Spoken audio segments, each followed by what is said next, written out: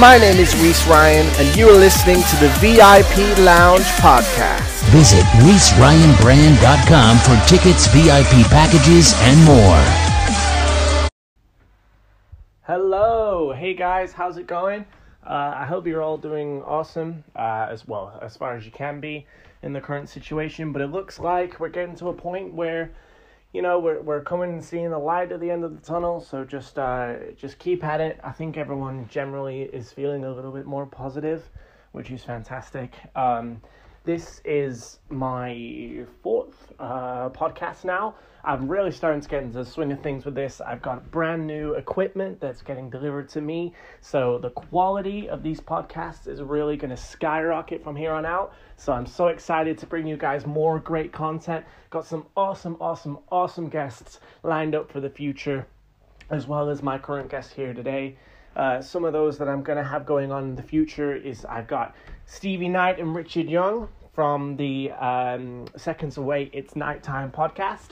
They're going to come on here and have a little chat about what they're getting up to. We can talk to Stevie about his time on the British camp circuit and kind of his time there. I feel like he'll be the most kind of old school guest that we'll have on here. With this being kind of a new school wrestling podcast. But the thing is, just because I'm speaking to wrestlers on here that are kind of more kind of up and coming now and, classed as new school, I'm not really 100% sold on that word, because I think so much of wrestling is to do with, like, the people that have paved the way, and, like, it's so important to really give those people that respect. And I think what Stevie has done in his career is just fantastic, and kind of the blood, sweat, and tears that he put in, as well as a lot of old school British guys. I've been recently going through a lot of kind of World of Sport old footage, like Rollerball Rocco, Marty Jones, Johnny Saint, really trying to kind of get myself a little bit more clued up with that kind of thing. So that's a really good journey. Finally got to the end of the NWA Power as well. I think that's kind of what inspired me to start looking at this older stuff, because I think when you're a bit younger, you can get a little bit alienated by it because of the bad quality of the footage or anything like that, or maybe you just get this like ego, and it's like, hey, new wrestling is where it's at. But you know what? I really, really enjoy it. I think that, like, the craft that goes into it, the stories, there's just a lot to be taken from it. And I think the really good quality new school wrestling is actually the things that are a little bit more old school, because it's now coming back, and it's more of a niche. So I'm really excited to see where that journey is going to take me. Coming to the end of the lockdown, there's been a lot of things going on. I'm now on a brand new fitness journey with Nush Fitness. If you guys have been listening to the podcast, first of all, thank you. It's been great, having this kind of following that's been coming on with the podcasts. It's had a much better reception than what I expected. But my first guest was Big Guns Joe, and he spoke about how he has been with Nush working on his body.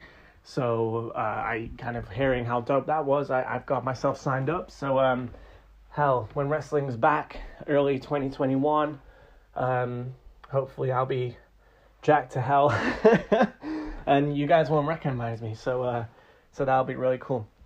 Without further ado, I've got an awesome guest today. It's my first promoter on here, so I'm excited to kind of chat about that side of the business. He's Phil Woodbine. He's been a promoter with Pro Wrestling for You since 2011. So it's in the kind of the north of England. He's been doing stuff like that, family-friendly entertainment. He really knows his audience so well. I really respect his brand and just how he really sticks to his guns and knows exactly what he's promoting.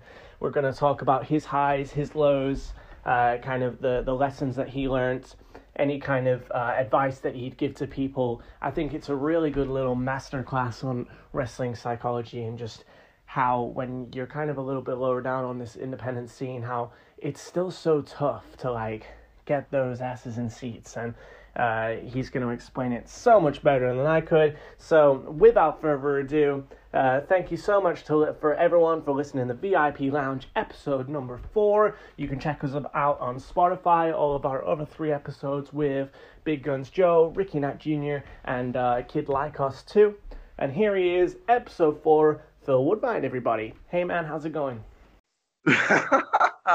Oh, dude, you proper built me up and stuff now. I feel like I'm blushing or something. Oh, honestly, it's a big deal being on the VIP podcast with Reese Ryan. So you've got to you got to keep it up for the listeners out there, guys. You know what I mean? So you are too kind. Am I the first promoter you've had on the show? I think I am, aren't I?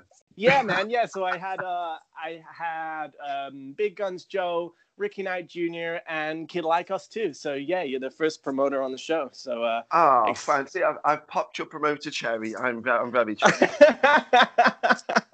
That is amazing. Well, yeah, you could say that. So for those of you who don't know at home, Phil Woodbine is the promoter for Pro Wrestling for You. Whereabouts are you based, Phil? We're based in Stoke-on-Trent and Newcastle-under-Lyme. Now, I always say Stoke-on-Trent because if you say Newcastle, people think you mean the other Newcastle, the one that's up north with Geordies and Ant and Deck and all that malarkey. So, yeah, the one that's down near Stoke-on-Trent in the Midlands. Wait, so there's 2 Newcastles?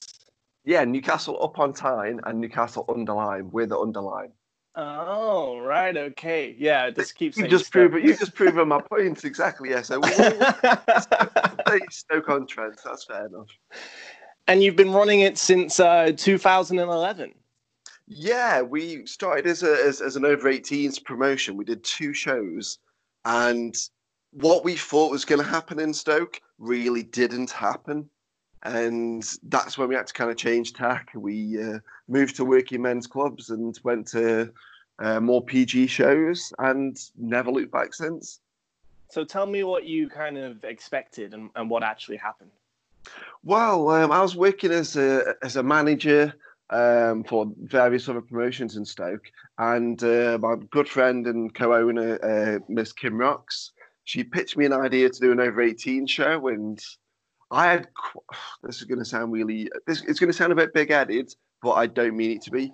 I got a really good job at the time, and I was earning more money than I knew what to do with, because I live quite simply anyway. I don't drive. I don't spend that much on booze. I don't smoke. So I had quite a bit of money. I was like, okay, cool. We're going to do a big venue. We're going to start a new promotion, and we're going to open up with a big venue. So we went to Keele Uni, which is a big uni in the area. Got their massive Union Hall, which is a really big venue. And we thought we'd fill it with drunk students, and we'd get thousands of people, because we've been speaking to management. Management said they had 2,000 people there a few weeks prior for S Club free. So not even all of them, just S Club free. And 2,000 people showed up. So we were kind of in the mindset of this is going to be a piece of piss. We're going to be able to draw 2,000 people, get them interacting, and yeah, the big reality of it was we had a good turnout. It's about 250, 300 people. Obviously, no 2,000. Yeah, exactly. I mean, that's good compared to some shows, but compared to what we are estimating, it's a big, cold, hard slap in the face, especially when we spent a lot of money getting cars from Scotland down here. Like we had Fight Club, we had Lionheart, God rest him, Red Lightning, Jack Jester, BT Gun.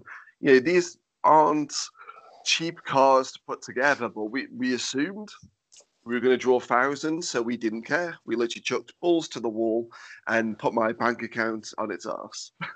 Well, as you say, with it being your money, I imagine that that it was a big sting. Do you remember to this day like how big the loss was?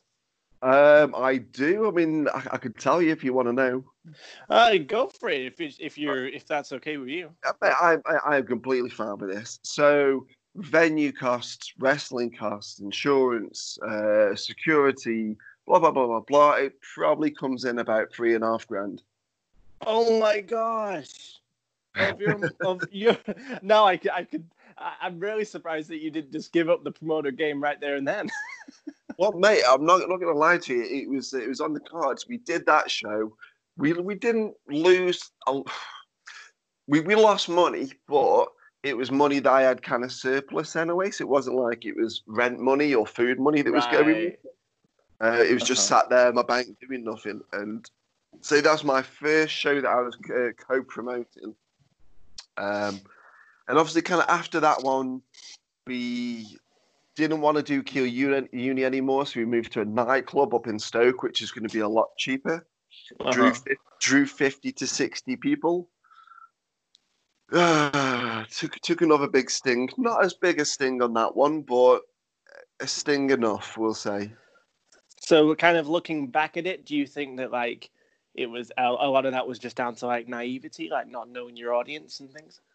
Yeah, I think so. I mean, there are fans in Stoke that do want a bit more of a hardcore product, but they're not here in their droves. Stoke isn't a big enough city like a Manchester, a Liverpool, London, Grimsby as well. We're a very old-fashioned kind of city. If you've ever gone to Stoke Station, you pull in and it looks like it's from like the sort of 1800s. There's no Starbucks. There's nothing that you would expect in a 2020 train station. It looks like it is from the 1800s, and that's kind of what Stoke's about. We're all, all sons and grandsons and great grandsons of coal miners. We're very old fashioned. So Stoke really just didn't give a crap for an over 18s promotion. They want fun. They want characters. They want banter. Then wrestling, fourth on that list. So for the people that do want a hardcore product, we couldn't have done more. We had all the names. We had really great venues. We had drinks promotions on, and it just didn't draw people in. So, I guess like we I guess that's a lesson to any promoter, I suppose. Like don't go into it just wanting to put on the wrestling that you want to watch or you want to do specifically. Like you need to really kind of do some market research, I guess. Well, exactly. I mean, that was the thing. I mean, I assumed I knew what the fans would want because that's what I would want to see at that point, and fans just really do not want to see. So you can have all the talent in the world, but if you're just promoting the wrong product to the wrong people, it's just never going to work. It doesn't matter what you put behind it, whether it's money, resources, time, effort, energy, blood, sweat, tears, whatever. But hey, like, you've obviously turned it around because now we're here in 2020. Your company that started in 2011 is still here. You're still, obviously, before COVID-19, you were promoting like shows quite often. I'd always see them popping up. I've worked for a couple of them. They're really fun to do. So tell me kind of the process of going from that, having those two big losses, and then being like, right. So, because any other guy, I feel, would just be like, well, obviously promoting isn't my jam, but not you. You stuck at it like like you were just there all the time. So tell me how that process happened. Well, I'm quite stubborn. You might have noticed, you might have picked up on that. I'm quite sort of headstrong and all this sort of thing. So the show at Keele was 99% promoted by Miss Kim Rocks. I didn't know anything about promotion. I was just there to tether the wrestling side of things and put a bit of creative in. So that was kind of Kim's show. And quite a lot of money by the sounds of it as well. Yeah, but like Kim's show got funded by me, and obviously I gave the go ahead, and I was fine with whatever we were spending. The show at the nightclub was kind of 50-50, half Kim, half me. She was going through some sort of personal problems with the person she was living with, and so she kind of wanted out of the business, like a week before that show. So obviously it was quite. What do I want to say? It wasn't necessarily sensitive, but it was a difficult time for both of us because she wanted out. I couldn't stand on my own 2 feet at that point yet. So it was difficult. We just got through it and whatever.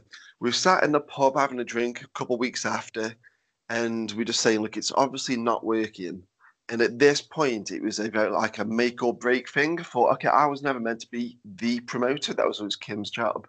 But I've got a taste for it now, and I've got to kind of put my money where my mouth is. So I realized if this is going to be any kind of success, I need to take it to a place that I can manage. And the only place I can manage it was our main home of Silverdale. Now, the venue of the show that you did for us a couple of summers ago, that's just up the road from our main venue. But Silverdale is where I grew up. I spent my first 25 years. I know nearly all the shop owners because they're either my aunties, my uncles, friends, relatives, whatever, whatever, whatever. I know every street, every back alley, every pub, literally the Silverdale village. It's self-contained, one road in, one road out. And when you know the people there, that's when you kind of go, okay, this is what we're going to do. So we moved it to the Working Men's Club. I knew the owners and we had a really good deal with them. So, okay, we're going to do a fun show. It's going to be PG. Moved it there, put myself on the card because I'm one of those people. But I'd put myself managing a guy and the match was a loser wears a dress match. Because we knew that just by promoting that would be, what if Phil's going to end up in a dress? He's going to look dead stupid. I kind of want to see go there and laugh at him. Obviously, that kind of match I wouldn't do anymore because it's a very different world. But 2012, so early 2012, we just chucked it there. We got about 150 people. We sold a lot of merch here. There's lots of kids wanting to buy sweets and masks and foam fingers and all this sort of stuff. And we'd had next to none of the stress. We'd spent a fraction of that first show cost. And we'd actually had fun. And how, it's like, I think it's not just in your kind of small little town.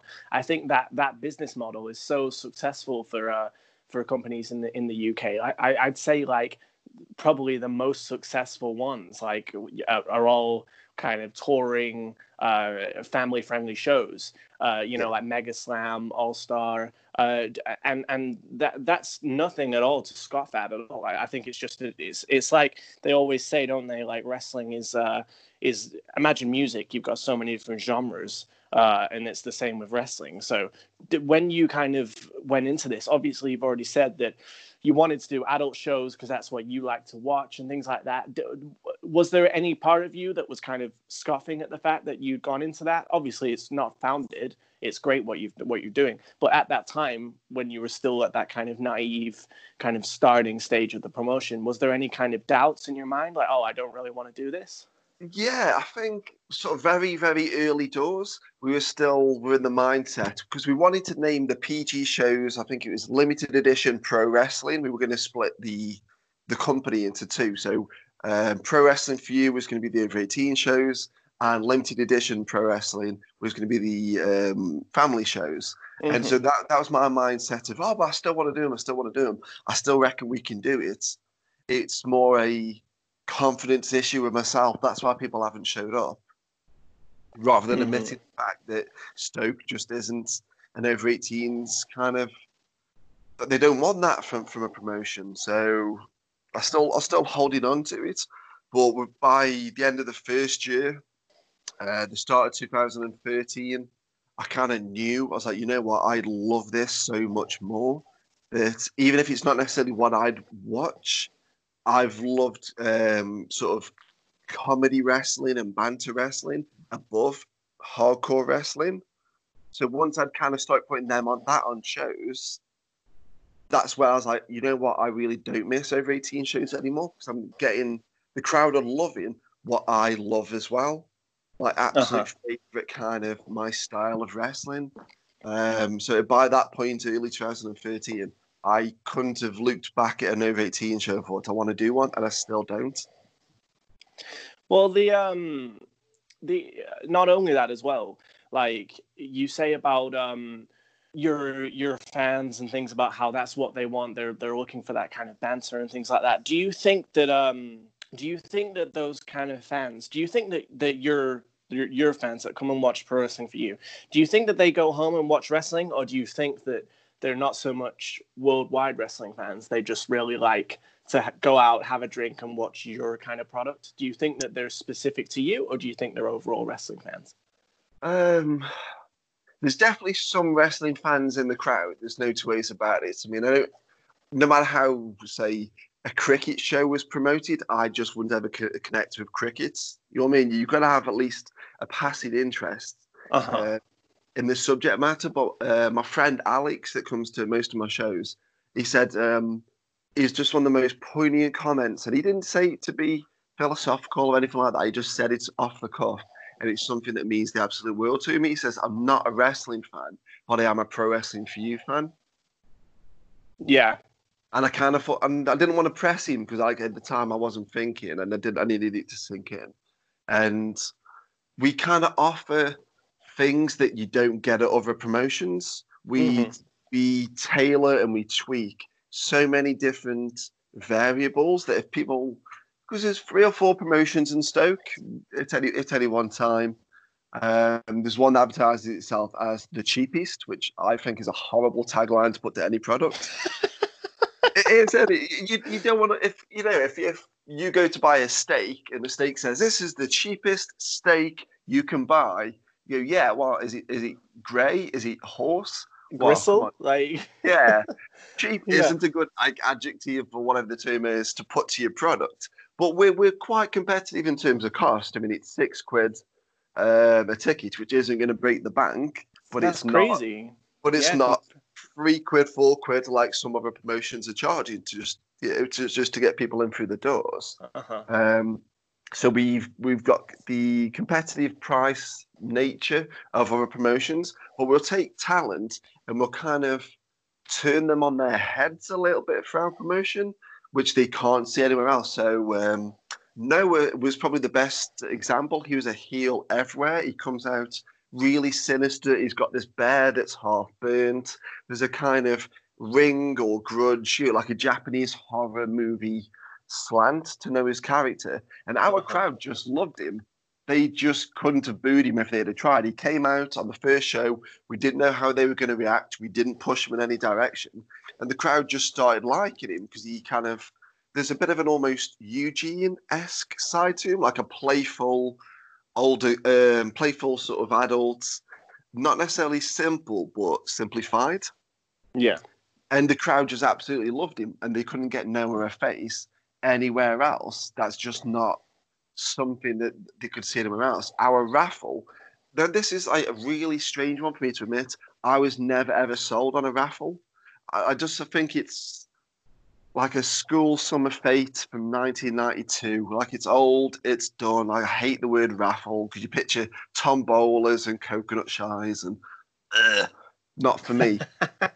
got talked into it by, I think it was Kim Rocks, and I have to give Kim a lot of credit. He says, just do it and look how much money you made. It's like, fine, okay, whatever. Run me a raffle. So we had like 3 goodie bags and tickets to the next show was like a star prize. And we made about 150 quid on a raffle. It's crazy. Which is, well, that's crazy money. People coming up and buying like sort of 5 quid's worth here and 10 quid's worth there. And I kind of had to eat my own words. Now, where we've changed it up, we had the 3 goodie bags and obviously the 1 VIP prize, VIP, little wink to you.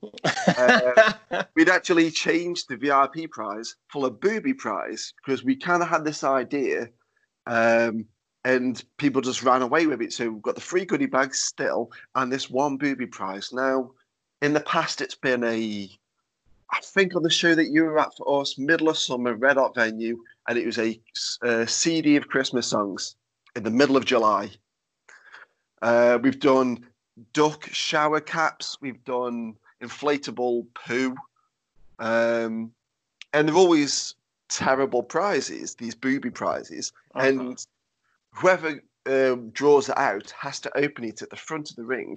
They get filmed, they get pictures taken, the crowd get into it and start like banging their hands on the tables, giving us like a drum roll. And since we've changed it to booby prize from VIP prize, the money has gone up crazy. People will come up and want to buy 20 quid's worth of raffle tickets. That's crazy. They're handing over 20 quid a time. Said, "Oh, I really hope I get the booby prize. I bet it's terrible." And you're like, yeah, man. Like I'm just like trying to not like say anything, and because no one in that venue knows what it is apart from me. My announcer doesn't know. My girlfriend, the Magic Mark, any of the wrestlers, any of the helpers, any of the staff. Literally no one. I go out, I find something terrible, and that's what we do. So everyone's not in on the joke, but everyone is in on the joke, if that makes sense. So my No, I announcer get you. doesn't know what it is, so he's there kind of like narrating as the people are opening it. And one of our shows last year, again, this could be one of those things that could only really happen with us. One of my really, really good friends, a guy named Simon, won it. Now, Simon is a bald chap. I don't know if it's through nature. I don't know if it's through choice. But I know that at one point in his past, he had the dreaded C word. Not the C word corona, the other C word. And he lost all his hair through that. And since then, he got cured. He's got rid of it and happy, healthy, and all that sort of stuff. But he kept with the bald head. Now he won the booby prize. Now, as like the ticket gets drawn out, he starts running down to the ring with his ticket. And I've won it. I've won it. I realised what it is that's in it, and it's a ducky shower cap, like an inflatable duck shower cap. So I'm at the back of the venue. The crowd's gone quiet because they're all looking, trying to like see what it is. They're all like a bunch of meerkats. I'm at the back of the room going, "Oh, we've given a bald dude a shower cap," like laughing my head off, like a little girl from the back of the room, like it's gonna be that funny. And it got one of the biggest laughs of the night. That this bald dude had just happened to win this shower cap, and it's a ridiculous shower cap anyway. But people come into the venue, and I've worked with whoever's on the door for the day. I try and welcome people in. I'll try and be a bit more of a host. I'll show them to the seats if they deserve, so on and so forth. And nearly every single time they go, "When's the raffle on sale? That booby prize is mine today." It's insane. That's awesome, man. It's insane. Yeah, such a crazy like little hotbed that you've got there, and you know you should be really proud because you've shaped it. And like and it's you've built that for yourself. Would you ever look to kind of, because I mentioned earlier obviously about the touring kind of family shows, would you ever look to take any kind of shows out of Stoke, or would you want to keep it in there? I think I'd want to keep it here. I think one thing we learned from ICW up in Scotland, because we worked with them very early doors, because Kim Rocks and their talent are really good friends. They've got a very Scottish promotion for Scotland, and even though they will do tours and stuff, they refuse to. They've got a Scottish announcer, Scottish commentators. They name their shows in Scottish slang, and I think that's such a good thing because then you can only see that product there. Yeah. So with us being in Stoke, we'll sort of tailor our show names, our taglines, like the A Up Duck shirts. You can only get them in Stoke because nowhere else would really understand what that means. But if you want a Stokey product, you go to Stoke. And the way I'm going to compare it to, if you want, say, pizza or you want Chinese, you don't go to Wetherspoons. Now, Wetherspoons does both of them foods, but if you want a pizza, you go to a pizza place. You want Chinese, you go to a Chinese place. You know what I mean? If you go to where that's going to be at its absolute best. So I think if we tour it, we're going to lose a lot in translation. So I'm happy being in Stoke, promoting in Stoke.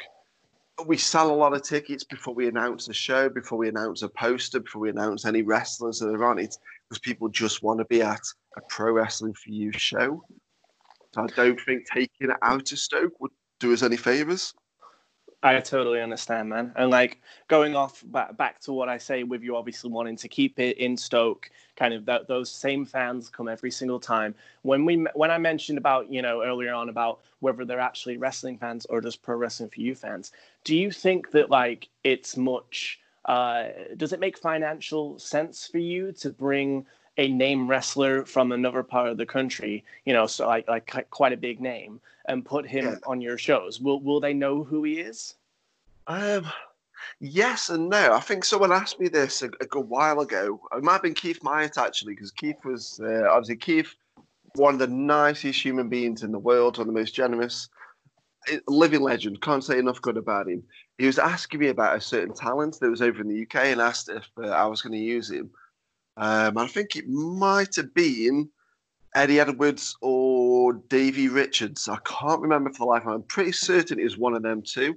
And I just said my crowd wouldn't necessarily know or necessarily give a shit. Now, if it was one of the Bushwhackers, definitely, because my crowd's quite old school. Like they like their late 80s, early 90s wrestling, where wrestling was a bit more light-hearted and a bit more fun. So if it was a talent like a Bushwhacker, a Honky Tonk Man, a Jim Duggan, someone like that, then I reckon they would turn out for them. But in terms of putting an NXT UK name on, they really wouldn't give all that much of a shit. And that's not the talent's fault, but the fans just don't necessarily, not many people in Silverdale have got the WWE network. So yeah, I get what you're saying, and it's good that you as a promoter kind of get that, because at the end of the day, everyone has like their own business model, and I think for you, it's more just you'll get someone in. Like I know that you book. Obviously, you've had myself before. You've had Visage, kind of really big out there personas. So like, is that kind of, if you are going to spend money, is that generally what you want from it? Like people that are really going to be big for your crowd? Like they might not know necessarily who they are coming into it, but they're going to remember them when they're gone. Yeah, I think because like the one sort of talent we've had, I think it's 3 times last year, that would be classed as an import. He does partly live over here in Leeds, but Sugar Dunkerton. He's on AEW now, which is absolutely fantastic. Crazy, yeah.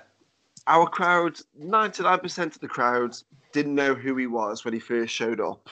They'd not heard of him. Even like I'd been on a couple of shows with him and I knew a bit about him, but I didn't know all that much about him. I just fell in love with who he was, what he brings to the ring, and his sort of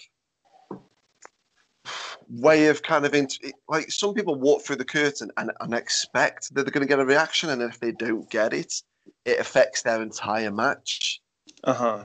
Sugar's not one of them guys. He totally understands that he's in a new place.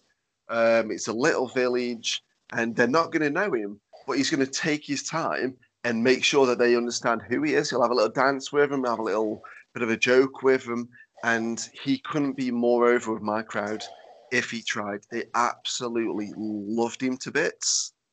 Now, he is an import. He's not someone that they would have heard of beforehand, but he's someone that they've just taken on board and just said, oh, he's one of us, he's one of us. And just magic has kind of happened there. Just, it's one of them things. I can so imagine how well he would have fit in with you as well, because I've been in the ring with him, and I think it was on a Rumble, and I remember him doing this ridiculous spot where like he ended up, I think he got someone in like just a chin lock or something, and he said to the guy in it, and he was like, hey, whilst I've got you in the hold, grab the next guy. So that the other guy grabbed him in a chin lock, grabbed him in a chin lock, and it just kept going and going and going. And I remember that oh wait, no, sorry. Someone else had someone in the chin lock, and then Sugar was like to that guy, "Hey, you grab him." So Sugar wasn't in the chin lock. Yeah. And then I was the last one to get chin locked in this long line. It looked like some sort of like human centipede type thing. And then Sugar Dunkerton grabs my legs like Walls of Jericho, Boston Crab style, and he's like, "Turn!" And everybody turns, and suddenly he's Boston Crabbing everyone in this line. And like, yeah, that was just so kind of off the cuff and just funny, and I can so imagine that kind of thing just being so fun on your shows, so I can just see how his charisma would have worked so well for you. And best thing is he was going to be in the main event of our last July. So it was him, it was a guy called Ryan Lloyd and a guy called Ritmo against Mark Morgan, Sheik El Sham and G-Way. Sheik El Sham couldn't make it, got replaced by a guy called Duke. And a couple of these names you'll be familiar with, a couple you might not. But it was a 3-on-3 main event. And I spoke to Sugar before the show because he's all up for dancing and singing and all this sort of stuff. And I said, look, before Ryan and Ritmo get here, at the end of the show, I've got an idea. We want to do the Too Cool dance. So you'll be in the middle like Rikishi. Them two will be Scotty Tawati and Grandmaster Sexy. Now, I don't want to tell them what we're doing. I want them to be thrown to the lions because I want it to be like an organic reaction. Mm-hmm. And Sugar was very, very much up for this. Like, he couldn't have been happier about it if he'd have tried. So we had some glasses kind of stashed on a table, and he was so happy at this because he was just kind of he was in on something, and he understood why we were doing it because Ryan and Ritmo needed to kind of come out their shell a little bit. Especially Ryan. Ryan's the more sort of shy of the two. And the end of the match, Sugar didn't let them leave. He said, no, come stand here, come stand here. And you could see the look on their face of, what's he doing? Like, what is going on here? Something's planned. Stick some glasses on them both. DJ cues the music up. And they do the Too Cool dance right at the end. And it was just amazing. Just one of those moments that we couldn't plan it. If it was planned, it looked shit. Because it was completely organic and Sugar was so up for it. And he sold it so well that it was just, he understood us from that point. We understood what he's all about at that point. And now, if at any point he's over here, even though Leeds to Stoke, it's a bit of a jaunt, he's going to be on our shows. He'll send us videos, he'll do us anything, because he's an honorary Stokearian, as he called it. That's incredible. As well as him as well, obviously, like, you know, you've had a wealth of talent. Obviously, you've been going since 2011, so that's nearly like 10 years. Have you ever kind of brought someone in that, because obviously we've just spent the last half an hour saying about what your fans want and like your product. Have you ever brought someone in that didn't quite understand that? Like, you don't need to name names, but like, have there ever been like someone who just didn't get it and maybe they went out there and just it was the complete opposite of what you've just explained to me? Has that ever happened over the nearly 10 years? That's happened a good few times. I won't name names, but I'll kind of describe a couple of people now. Unfortunately, not a lot of women's wrestling has got over in Stoke. For whatever reason, whether the talent were quite up to scratch in terms of being big personalities, whether they were a bit too green or whatever. I don't know what it is, but for whatever reason, the crowd just kind of seems a bit, oh, okay, women's wrestling, okay. They just didn't get into it for whatever reason. There was one female talent that I've never heard a crowd go so quiet.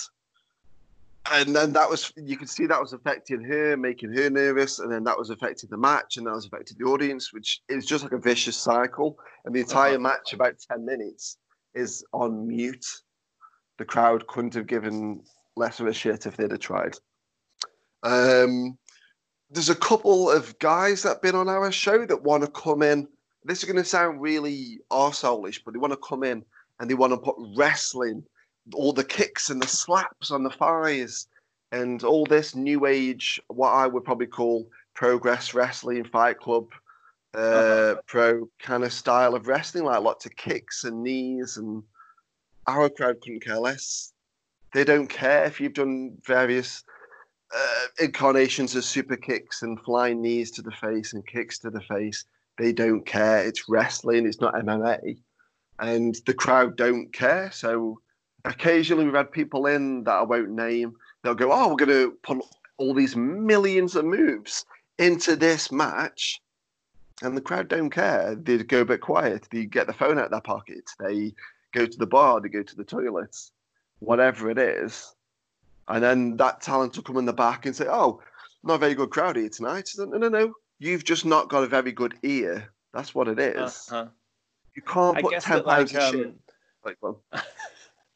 Yeah, no, I understand. And like, I think that like any independent wrestler or like, you know, any aspiring wrestler should come and work for your promotion at least a few times, because like it's going to show that, because as a professional, you've obviously got to tailor your act. Like, you can't just go and just do the same script every time, because it's not going to get the same reaction. And wrestling is interactive. So I suppose that like in that situation, those talent just weren't at that level where you can just read the audience and change things, or like, just do some research on where you're going. I think that because I do acting as well, like performance, and I always, if I'm going to do a theater show or any kind of, play or whatever, whether I'm promoting it or acting in it, I always like research the kind of the political, socio-economic background of the play, of the place where it's in, of that kind of thing. And why don't people do that with wrestling?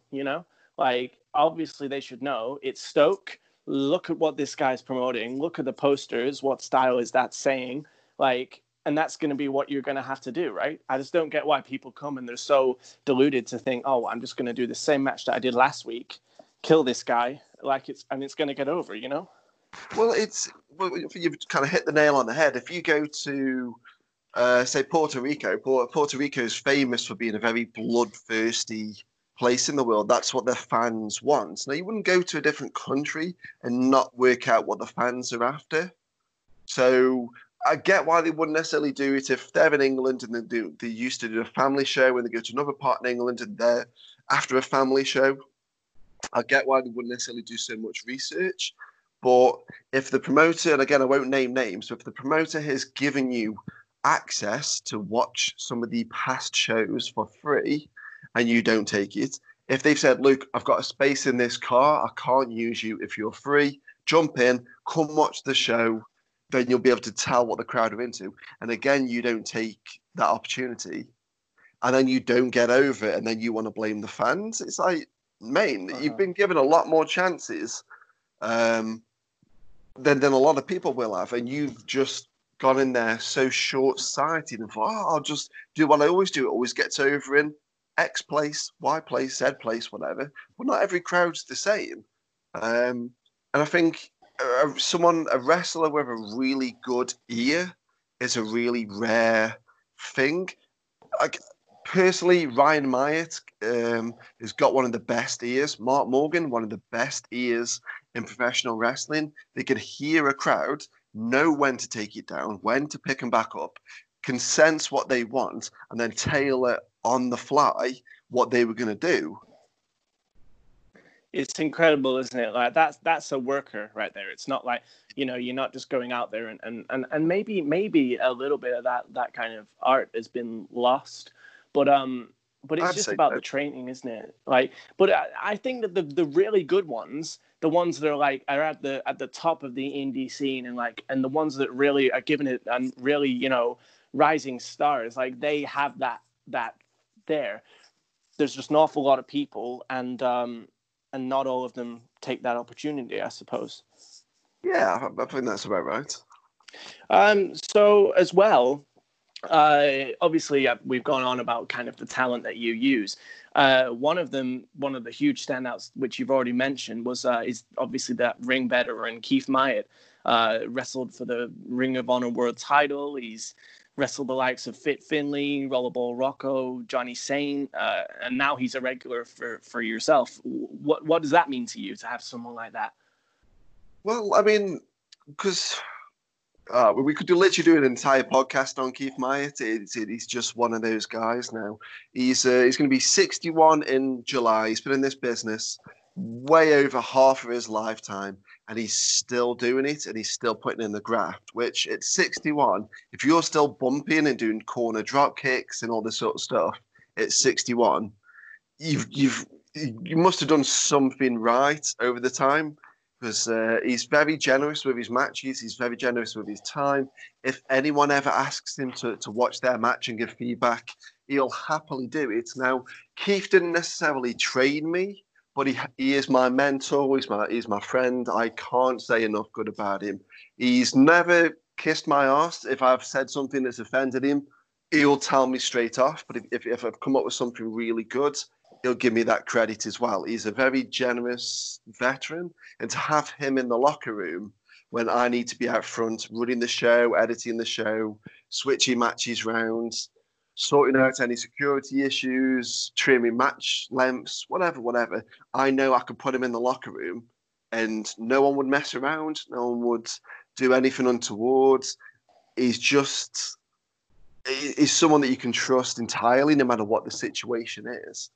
And I've seen him in situations at other shows, not my show, but I will say it was backstage at a United Wrestling. There used to be WWA, now they're United Wrestling, other end of Stoke. And it was a four-way match. It was Keith, two and three other guys. Now, one of these guys was refusing to listen to Keith laying out the match. The other two were listening to Keith. What do you want to do? We'll do whatever you want us to do. And this other one guy had his headphones on. He's stretching out. So yeah, that's cool. Just tell me in a little bit. Tell me when we're out there. And he's not a guy that can call it on the fly, especially in a four-way match. You can't really call it out there. You need to know some bits. If it's just one-on-one, fair enough. But a four-way, definitely not. And I was kind of stood in this small changing room and with these four guys. And as soon as I heard this guy say, no, it's fine, whatever, headphones on, really disrespectful. Oh, he's gonna bollock him. And he didn't. He was the most politest, most respectful. He kind of just tapped him on his shoulder. Said, no. Come on in, mate. We want to make this a really good match. Take the headphones off. Come and have a little listen. And I was kind of like shocked. Not shocked that he wouldn't do something nice, because I say he's the nicest guy in the world. But he would have been quite within his right to slap this guy around the head and say, don't be disrespectful. Take your fucking headphones off and get in on this match. Don't be selfish. There's other people in this match other than just you. And he didn't. He was so polite. He was so respectful. And that, to this day, stays with me. I'm thinking, if I ever want to lose my rag, what would Keith Meyer do? I mean, that sounds a bit cheesy. No, that sounds a bit cheesy, but he's got the patience of a saint. Do you think that, with you saying about him kind of being the mentor and also the kind of Pro Wrestling for You locker room leader, do you think that the company would be where it's at now if you didn't have such a close relationship with him? I honestly don't think we would. He was on our very first show back in 2011. He's missed very few shows of mine over the past 9 years. He's vouched for me with multiple WWE talents, like the guys from the Spirit Squad, like Gangrel, Jim Duggan, Honky Tonk Man. Like, they've all asked his opinion of where can they work while they're over here. He's given them my name and vouched for me. And they've said they've been in contact with me. Now, a couple of those names were meant to be on this year, like one of the Spirit Squad. Obviously, it's not kind of happening because of all the Corona stuff. And a couple of the other names, like Jim Duggan, Honky Tonk Man, we haven't managed to line up a date with him. It just didn't happen. But just having him on the roster gives us an air of authenticity that we wouldn't be able to get without him. I totally get that. I get that. Like, I can imagine from that point of view as well, just having him, to kind of swerve you away from maybe an idea that isn't quite what you thought it would be. Or I can imagine, like, even though he's not booking it, I can imagine, like, just having him there, like, oh, hey, Phil, why don't you maybe try it like this, try it like this. I imagine that some of the best moments that you've had booking-wise have probably had a little bit of peppering in by him, would you say?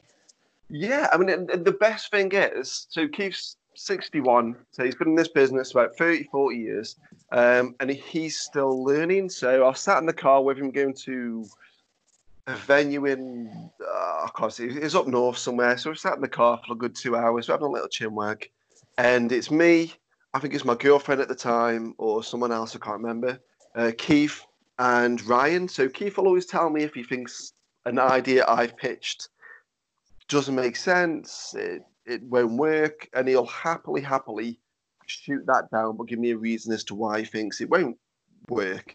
Now, on this one occasion, I was talking to Ryan. So Ryan sat in the front, and I'm saying to Ryan that he's in a difficult scenario where people will look at him and just say, oh, he's only in this business because he's Keith Myatt's son. He's just a mini Myatt. He's not himself. Blah, blah, blah, blah, blah. And I kind of made a point to saying to Ryan, look, mate, this is what people say about you. I know you've got so much more to you. Let me work with you and we'll create something new. Now, Keith, being Ryan's dad, didn't necessarily take it too well when I was saying it, but I wasn't saying it in a disrespectful way. But when you're that close to someone, it's a kind of can't see the wood for the trees scenario. It's like, oh, Phil's having a go at my kid. I'm not having a go at your kid. I love Keith and Ryan to bits. But I needed to give him the reality check that a lot of people see him is Mini Myatt, is Keith Myatt Jr., Keith Myatt Light. You know what I mean? Uh-huh. And Keith actually said to me backstage at an Unstoppable Wrestling show, he said, you know what, I've got to apologise to you. And obviously I was a bit taken aback, like, why have you got to apologise? He said, the stuff you're saying in that car on that journey, I need to take back my objection, because he was a bit, not, I don't want to say forceful, but he was kind of a bit, you felt I was attacking his son. Uh-huh. And I really wasn't. I was just giving him some harsh truths and then working with Ryan days, weeks, months after that to give him new moves, give him a new outlook, so on and so forth. And Keith just said, thank you for so much for what you've done for Ryan. I totally get what you were meaning now. At that point, I didn't, but now I did. And I know you've got his best interest at heart. I just want to say I'm sorry. I was like, mate, you've nothing to apologise for. You know, it kind of took me by surprise, because it's Keith Myatt apologising to me. But it's just one of those moments where, like, he's 61, he's been in this business 2/3 of his life, and he's still learning. And that for me is amazing, you know. He must have really appreciated how you're not just like a yes man as well. Like you took the time to like give that like you say that harsh truth there. And a lot of people don't do that. A lot of people in wrestling, you know, it's just like, hey, that's awesome. But then behind your back, it's like, oh, well, blah, blah, blah, blah, you know.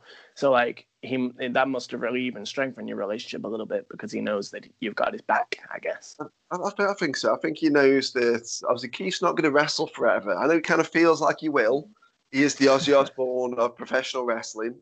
But he's not going to wrestle forever. He'll openly admit that. He's kind of doing it to see Ryan in properly, and then he'll probably take a back seat and do other things.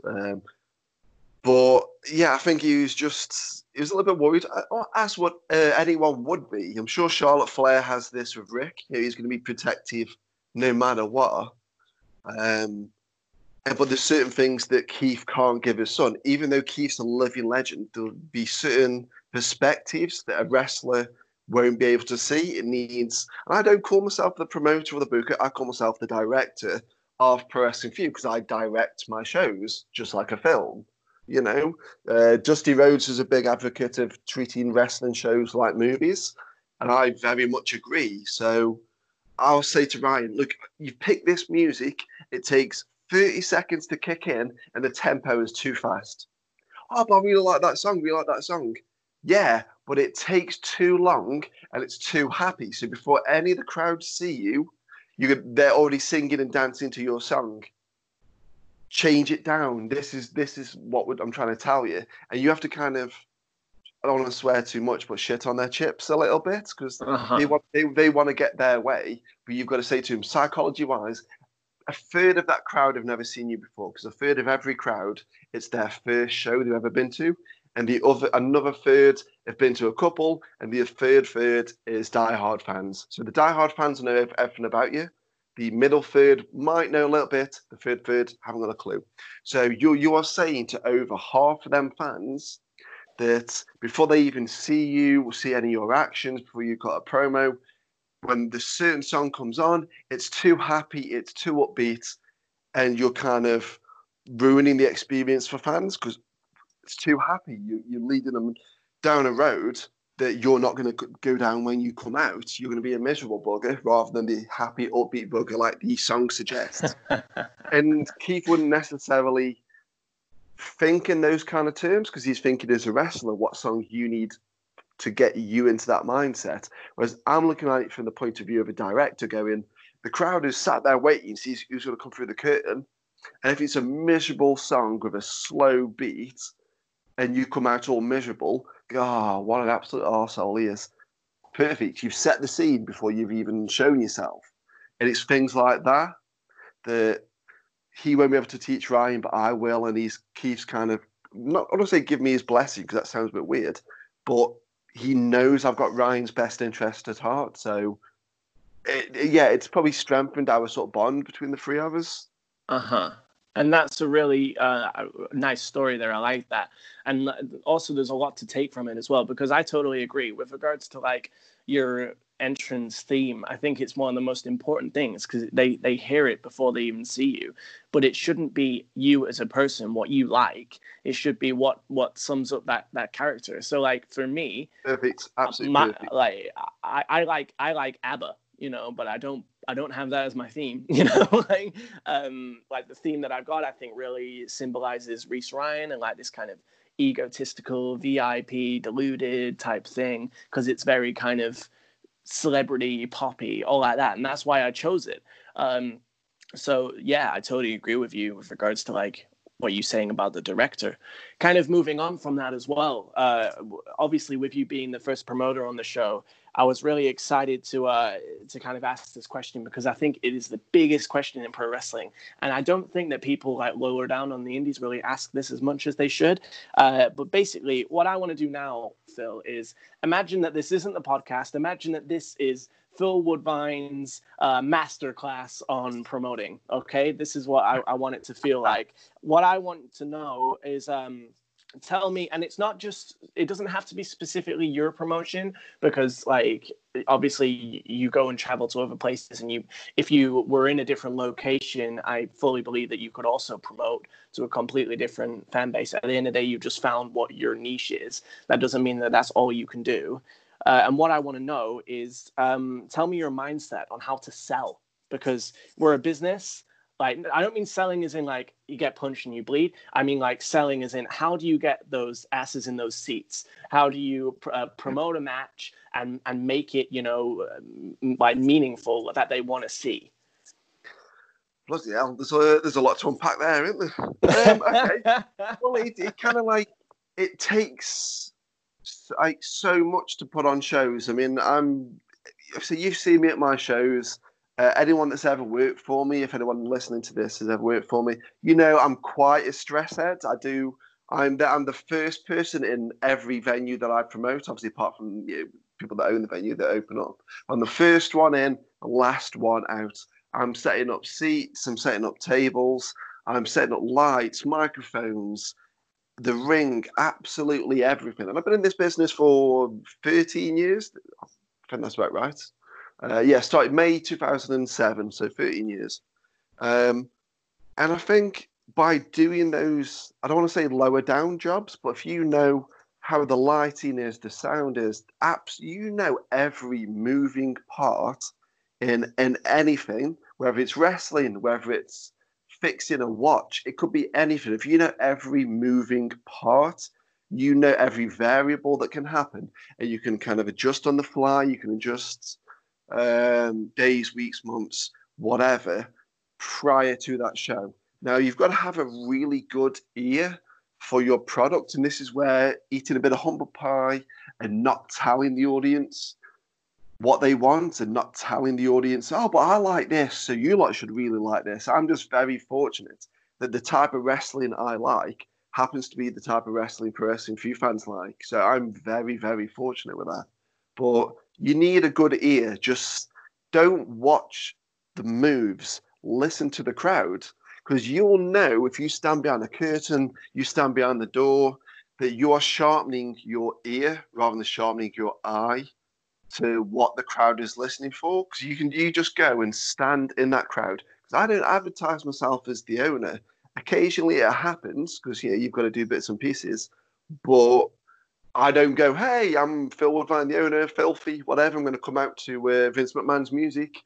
I don't get myself over on my own shows. I used to, don't get me wrong, early doors, I wanted to be on them. But now I want to go into the crowd, not be known, and hear people talking when they think someone isn't there. And that's when you get the most honest, the most organic. You'll see people leaving the venue at the end of the evening and go, oh, I can't believe that guy lost. I want to come back next time to see if he won.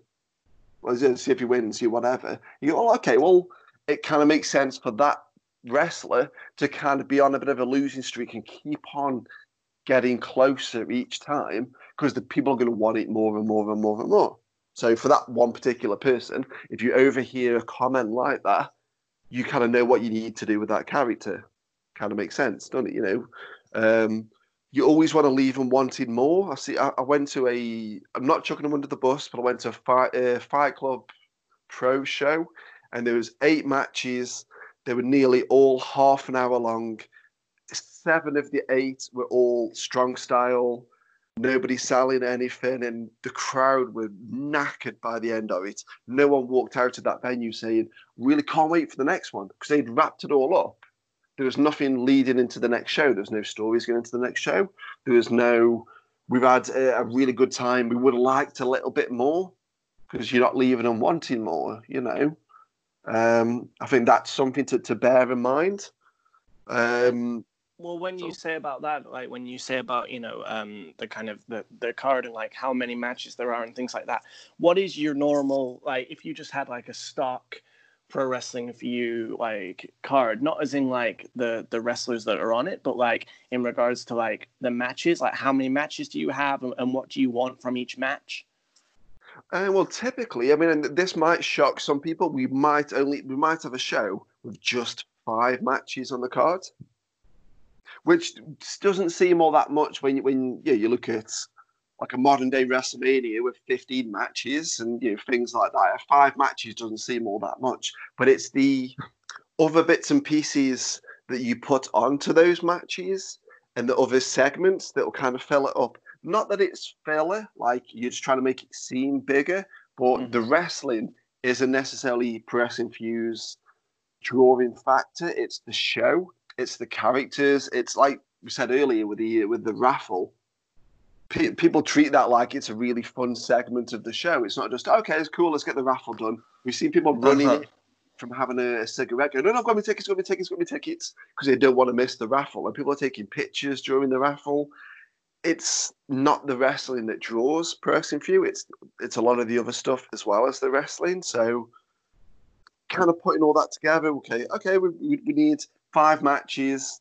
Or if we go like a little bit bigger, so the last show we did, start of March, we had a 7-match card, which is a lot for us. But we've got a character called Perfect Paul James, and he's on like a losing streak. It's kind of like Goldberg, but turned on its head. And we're finding all manner of ways for him to lose, and he keeps being a big crybaby about it and all this sort of stuff. Now, he had like 2 or 3 matches on that card, but the matches were 2 minutes long. He'd come out, challenge someone, bit of a funny shenanigan, and he'd end up getting his kind of bum handed to him. He'd get pinned, and it'd be another one. And the crowd would chant, like football crowd style, 5-0, 5-0, or whatever the score was at that point. Now, that is a match. It's on the card, but it's a 2-minute segment. So I don't necessarily look at the show being X matches. I look at it as X amount of segments, just like a director would with a film. That's cool. So, is there a lot of would you say that most of the workers that you get on your shows then have got to be quite like proficient with promos? Yeah, ideally. There's some. Again, it's a Dusty Rhodes comment. I think Paige said it on a podcast that Dusty loves his broken toys. So if you look at someone, let's say Ryloid, all the wrestling talent in the world, but he's not got much of a personality. He's a lovely guy. He's one of the nicest guys in the world, but he's not somebody like you, someone like Visage, Johnny Concrete, Keith Myatt, a Drill. Drill's probably my best example. Like an over-the-top, colourful, vibrant personality. But if people come in and they are, quote-unquote, the wrestler guy, it doesn't necessarily get over. But I love working with these guys. To tell you what, we'll try this out. That's why I kind of chucked him under the bus with Sugar and Ritmo to do the Too Cool dance. Because I know Ryan can't dance for shit. Which bear in mind, I can't dance either. I'm not gonna say I can dance. But purposefully, if I said to Ryan, you're gonna be dancing, he'd back out. He'd do this, that, and the other. But because I needed to shake him up a little bit, I did stuff with him that he couldn't plan for, he couldn't overthink for. It's the Stanley Kubrick way of thinking, because he did that with a lot of his films. He didn't always tell the actors what to expect, because he wanted that genuine reaction to shake them up a little bit. Same with me. I kind of work that way with people like Ryan Lloyd to shake him up and to get that character to come out. So I like my colourful people, like Drill. I say he's my champion. Colourful, vibrant, chucks out pies, sings, dances. He's a one-stop shop. Cannot say enough good stuff about him. But guys like, say, Rye Lloyd, who are more the wrestler guy in a black singlet, I love getting them on the shows as well so that we can work with them and create something. Because then that's me giving my creative input and I can stand back and say, I've had such a big effect on this person. They've gone from this to this. And that's feeding my ego, perhaps, a little bit. I guess you also need the straight guy so that the character guy can really pop. Yeah, it does kind of work two ways. Sometimes you want, if you look at Laurel and Hardy, it was always Stan Laurel doing the comedic, funny faced. He'd always get in trouble, and there's always Oliver Hardy, the straight guy, that was always like, oh, he's another mess you've kind of got me into. Sometimes matches, you do want that. You do want that kind of setup. Like our charity show last year, we had Boris Kozlov down, obviously big, colourful, vodka drinking Russian, and we put him up against a guy called Disciple that's like a bulldog on Valium. Very miserable, comes out, slow tempo, very straight-faced, very straight-laced. And that was a really good setup because they're such contrasts. And then sometimes you do want to put two characters against each other. It all just depends on what characters and what the scenario is. You know, sometimes straight and colourful goes better. Sometimes colourful and colourful goes better. But straight versus straight will never work in Stoke, I guarantee. So when you say about, you know, these going back to kind of the selling of the tickets, do you have a standout show that made the most money for you? And if so, do you know why? Was there a particular bout that you really pushed, like a storyline or something? Not necessarily. It will kind of, our Silverdale shows, which is our kind of main show, our sort of home show, the tickets have kind of hovered around 150 and it's kind of gone up to 250 at any one point. Which for a working men's club, 250 people is bloody good going, no matter what you're doing. We'll always get that base level of 150, and then from then on, it's any extras that really makes the difference. So matches with wrestling not being the big draw in Stoke, we could advertise matches and people still want to buy on the day. They won't necessarily go out their way to buy online because they say we're not a big technology place in Stoke. Not all that many people buy online. They just prefer to buy it on the door because they say Stoke's quite old school. So there's never been a match that I can think of that people have that has spiked a big surge in ticket buying. It will be. This is going to again. I don't want to sound like I'm doing so much because the talent works so hard, but I'll come up with an idea. Like there's lots of companies in Stoke that have got 200, 300, 400, 500 people working for them. Now, you'll know wrestling is kind of quite niche. It's almost in the closet, dare I say it? Yeah. You know what I mean? Like if people find out you're a wrestling fan, it's kind of treated like, oh, we shouldn't let on. Like it's a very strange business, you know, because people say, oh, it's fake and all this sort of stuff. So we kind of keep it close to our chest. We see someone out. Pleasure, isn't it? It's guilty pleasure for people. You see someone out in town and they've got a wrestling shirt on, and I've been in a wrestling shirt. I was walking around town wearing my Marty Skrull t-shirt. I'm a big Marty Skrull fan, and someone was kind of coming through town. Did not know who this guy was. Didn't have a show at the time to promote. I couldn't have given him a leaflet. And he saw me coming, and I kind of saw him coming. And we didn't say anything. We just two-sweeted each other and carried on walking. That's nuts. That is really, really nuts, because we didn't know each other at all. We just kind of, you've got that recognition to go, wrestling fan. It is what it is. So I kind of came up with an idea. I stole it from Gordon Ramsay, of all people. I loved Kitchen Nightmares with Gordon Ramsay, the British ones. The American ones are toss, but the British ones are great because he just speaks sense, and you can use his business ideas in any walk of life, whether it's wrestling, whether it's restaurants, whether it's movies, whatever. It doesn't make any difference. So one thing he was doing, he'd be going into offices. I think he's working at a curry lounge. He'd loaded up a bunch of tiffin boxes with curries ready to go. He'd go into offices. He'd kind of just say, "Look, I'm here to sell some food." He'd go walk into an office with 200 people, and he sold all these tiffin boxes full of curry and made 500, 600, 700 quid just by being a little bit cheeky and a little bit daring. So I'm going to give you a couple little tips and tricks that I've done. I don't necessarily recommend or say everyone should do this, but I will be honest enough to tell you some of the stuff that I've done. So some of the supermarkets in the local area, their staff rooms, there's no lock. There's no password to get in. It's just a staff room. It's just off to one side. Now, if you give your leaflets to anyone that works there and say, "Can you put these in the staff room?" they won't do. They'll just bin them. Most of the boards, like the community boards in supermarkets, offer charity shows only, so they can't put them up. Now, if you just go walking into that staff room with a smart shirt on and a lanyard of some sort, nobody questions you. No one questions what you're doing, who you are, nothing, zero zilch. I have walked, I know it's so bad because I work at a supermarket now, so I'm probably going to get in trouble. But a lot of the supermarkets, you can just walk on in. I say just a smart black shirt. I put like a standard, I think it's a New Day lanyard, like a bright blue New Day lanyard around my neck. Went walking in, put some of these wrestling leaflets on their tables, said hello to some of the staff, so it looked legit, and just walked straight back out. Nobody questioned me, and I've seen some of these staff members at my shows.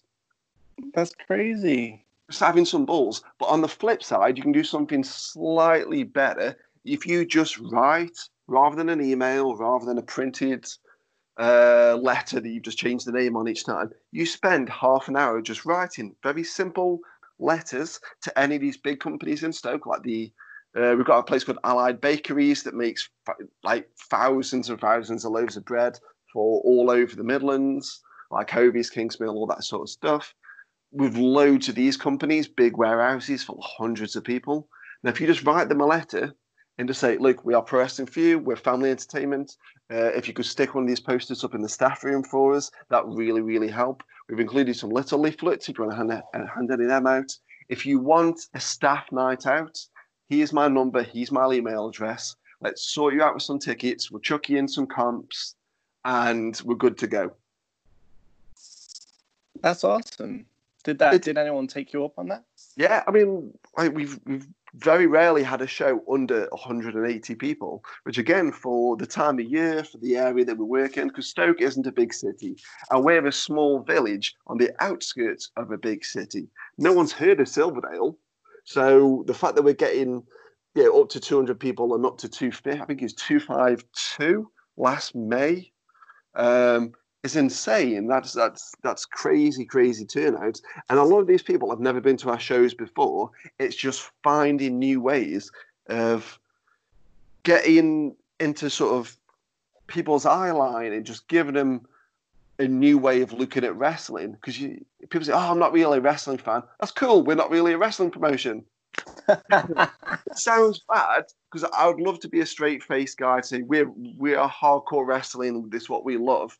But that's not what Stoke wants. So rather than kid yourself, you say, "You know what, we have some fun. I'm going to send you a link to some of our stuff." And I've sent him a link to one of our guys, Ritmo, does a move called the Silly Salmon. It is what it is. It's very, very silly. It's like a Ralph Wiggum dive. And the crowd hot for it. They're chanting salmon from the start of the show until they get it. Now, I'll quickly show someone that video and go, "You know what? It's quite funny. Tell you what, give me a leaflet." Just find a way to break that guilty pleasure thing down for them. Say, "It's cool. Come enjoy a show on us." And like I said to you earlier, my mate Alex, he's not a wrestling fan, but he's a Pro Wrestling for You fan. It's finding ways like that to just get people to go, "You know what? I thought wrestling was something else, but this is actually pretty cool." And we'll sell tickets before we even announced a match, before we even announced a poster, because people want to come along and see this concoction that we've put together that they can't get anywhere else. And that's from making sure we keep our regulars happy, making sure to try and convert some of those people that come every other show into our regulars that go every show. And we turn brand spanking new fans into that middle group of coming every other show, and then move them on up again. I imagine that, like, in the style that you do as well, you probably have to really be quite selective about who you actually book, like, wrestling wise, because, like, the thing is, as much as people, like, I know some people, and I think it's awful, but, like, they'll scoff at that kind of thing. The thing is, I think you've got to have really, really good wrestling psychology to get that kind of thing over. Like, you can't just go and just, like, and just do stuff, because that audience needs to really have that strong story element, or like that that connection there. So would you say that the people that you book have actually got to be quite proficient? Yeah, I'd say they've got to have good ears. They've got to, like, we've had, I won't name names. We've had people on that have been on our show maybe once, occasionally twice, and think that they're going to know what we want, and it just doesn't work, and they'll blame anyone but themselves, so on and so forth. But the people that have got really good ears and know how to, like, our crowd doesn't want to take over, like, say, Full Sail NXT, that you kind of feel sometimes that crowd takes over the NXT shows. Uh-huh. Like, they're demanding, we want tables. They're demanding, they want this, they don't want that, blah, blah, blah, blah. Now, our crowd has an element of that in terms of they'll tell you what they really like and what they don't, but they don't try and take over. And I know it sounds cheesy, it sounds cliche, but I love that my fans have found that middle ground where they want to be so invested. They want to meet these people and they want to have banter with them, but they don't want to take over. Mm-hmm. That's such a nice way of doing it. The people that come in know how to work with that, because you can turn it for you or against you. It can be your best friend, or it can be your worst enemy. People like Drill know how to get that crowd on his side. He comes out to the theme tune from Bottom, which is just kind of works rather than music, because it's very upbeat, it's very high tempo, it's very cheeky. He kind of dances to it. He chucks out pies, because Drill is one of my creations. I worked with Daryl, and I didn't like who he was before he was my version of Drill. He was like a This Is England kind of Doc Martens wearing football hooligan, and I just didn't see him as that. I wanted him as Northern, like Peter Kay and all these characters. And he's never looked back. He's made so much money as New Drill. He opened up his own promotion. So I'm going to take some fucking credit for that, because fuck it, why not? But he's got such a good ear for our crowd. He knows how to pull them in and when to pull them in, more specifically. You can't just keep milking that crowd permanently. Sometimes you have to let them die to pick them back up again. And I think the people that we have in know how to work with that crowd, and they're not going to try and milk them for every ounce that they can get out of them, and know when to have a bit of banter with the crowd, when not to, when to know when they've kind of crossed that line a little bit. Yeah, so obviously anyone that's been on our roster for a long time kind of knows how to work with that, because if they don't, we just don't have them back. We don't want a quiet crowd. No, I see. And like, so going from that, the people that you use, can you give me, like, really quickly, like, a couple of, like, up and coming people that you think are going to kind of make waves that you know of, like, not people that we might have heard of? Yeah. So obviously I won't, Drill and Rymite, all these kinds of people we've kind of heard of already. Now there's a team called Synergy based out of Manchester. They're 4 guys, and they've got 2 really big guys in that team. Like, they're hench beyond a doubt. And usually the bigger guys they lose their personality. You can't really think of big people and big personality. They don't go hand in hand. It just doesn't work. If you look at any Gene Snitsky's and Heidenreichs, any of them guys, the bigger they get, they lose their personality. Now, there's these 2 guys that are in Synergy, and they're fantastic. I think they're literally going to set the business on fire wherever, they want to do it. We kind of taken them out of that Synergy team, turn them into the Super Athletes, which is a kind of take on the UK Gladiators. And And when I pitched them that idea, their eyes went massive. Like, we're doing it, we're doing it, we're doing it. They're so happy, so hungry, so humble. And they're so colourful. And it's crazy how colourful they are and how characterful they are. They could be faces on any given day. They could be heels on any given day. And they'll be over no matter what. I can't say enough good about the super athletes. They've just taken it and ran with it. Who else can I give you? There's also a trio here in Stoke called AWOL. All three guys are absolutely fantastic, but the youngest of the three, I think he's 17 or 18. He wrestles under the name Jack Knudsen, and he's so old school, and it's weird to see a 18-year-old talking about World of Sport because he lives it, he loves it. He's got the boots with the tube socks underneath. Like, he's so old school. And I honestly think his real name's Tom, but he wrestles as Jack Knudsen. He's going to literally set the business on fire. He's so talented, and I really hope he never gets an ego because he's literally going to be whatever he wants to be. That's awesome that you've got that kind of those talent there, and you're going to see them like just. I hope you've been going for like 10 years. You're gonna be going for another 10 and another 10, and you're just going to see these guys really really take off. So that's really cool to hear from you today. And finally, Phil, just before we wrap up as well, it's been awesome speaking to you.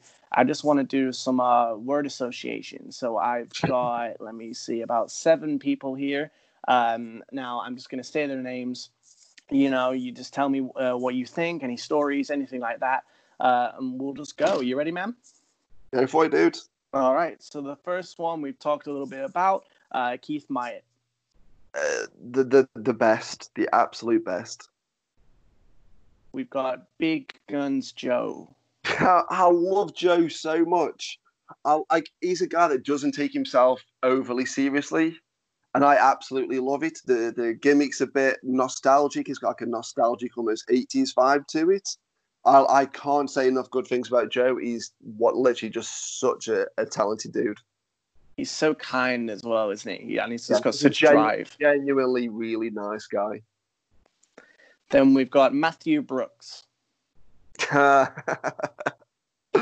because I love my old school wrestling, my late 80s wrestling. So he's got bits of Ultimate Warrior, bits of Texas Tornado, Kerry Von Erich, and Hulk Hogan all mixed in with him. Amazing. That voice. He's chiseled beyond belief. He's got that voice. I'd quite like to see him as a heel. I think it'd be nice for him to change it up a little bit. And to start insulting people through song. I think that could be really interesting, but genuinely one of the nicest, most chilled out guys in the world. Then we've got Kev Lloyd, Sexy Kev. So I love Kev so much. He's probably a really great example because obviously he does a lot of mat wrestling, a lot of shoot wrestling. And when he came to us, he was Sexy Kev. He comes out here dressed as a cop. He'd strip off.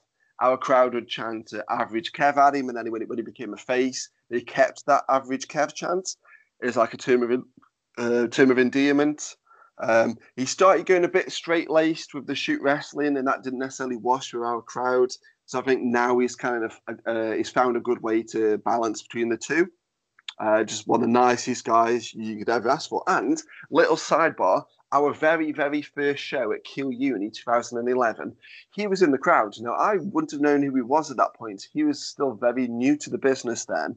I don't know if he'd started training yet at that point. You'd probably have to ask him. But he got kicked out of a students' union for being too drunk at our show. Oh, my God. That's crazy. He told me that, it was only a couple of years ago he told me, and I just thought, what state has the security seen in a students' union that Kev warranted getting kicked out? Crazy, isn't it? It's funny how things all come around like that. That's a nice little, that's a really nice little footnote there. The next one we have, Phil, is Marty Jones. So I don't know Marty all that well. I've got to be honest. I met him twice, I think. Perfectly nice to me. Every other comment he did talk about getting booked on my show. I've got a story. I'm half and half on whether to tell it or not because I don't want it to sound like I'm knocking him. I'm not knocking him, but I have to bear in mind what my crowd would want. Do I tell it? You can tell it, man. If it's too much, Oh, I'll put it go on. out. Well, it's out there. It's on a show somewhere anyway, so it is what it is. Essentially, I'm not saying anything bad about Marty. I'm just giving a story and an anecdote. He's always been perfectly nice to me. So he was at a show up north, I think it was. I don't know what the promotion was. And he was something like general manager for the day, something like that. Like they're giving him awards and he's general manager for the day, something like that. And I don't quite know the setup, but Big T was a heel in this promotion. And Big T's doing some heelish shenanigans in the ring, cheating and all this sort of stuff. He gets the win by cheating. Marty comes out, cuts a promo on him, and says to Big T he's going to send him back to where he came from. Yeah. Oh man. I get it, but I wouldn't want that on one of my shows. No, of course. Because it could be taken very, very wrongly. So, and like T's the nicest guy in the world, and I don't know the connotations of what Marty meant, but there was enough of a crowd silence at that point to go, yeah, maybe not. Yeah, I get that. I guess it's just you don't know like the situation. Perhaps that was just like a one-off thing, and I'm sure that there was probably apologies backstage and all that. But no, I totally can see kind of why you wouldn't want that. Yeah. So moving briskly on, Dean Allmark. Ah, my God, I love Dean so much. Like, I think Dean's kind of like the missing link in the Stoke setup of professional wrestling because you've got, I don't want to say my generation because there really isn't that many years difference between me and Dino, if that. I think there might be 1 or 2 years difference between us, but he's just been doing this a lot longer. But because he's a family guy, he's married with kids. He wrestles pretty much every day, sometimes 2-3 times a day. I'm a weekend warrior, so I kind of look at myself like the next generation down from Dino. But the nicest guy in the world. He's got the absolute balance of being a really good wrestler, but not letting the wrestling overtake the personality. Because he's not necessarily got a gimmick. He's not a late 80s, early 90s. He's not a clown. He's not an ice hockey player. He's not a bin man. He's nothing like that.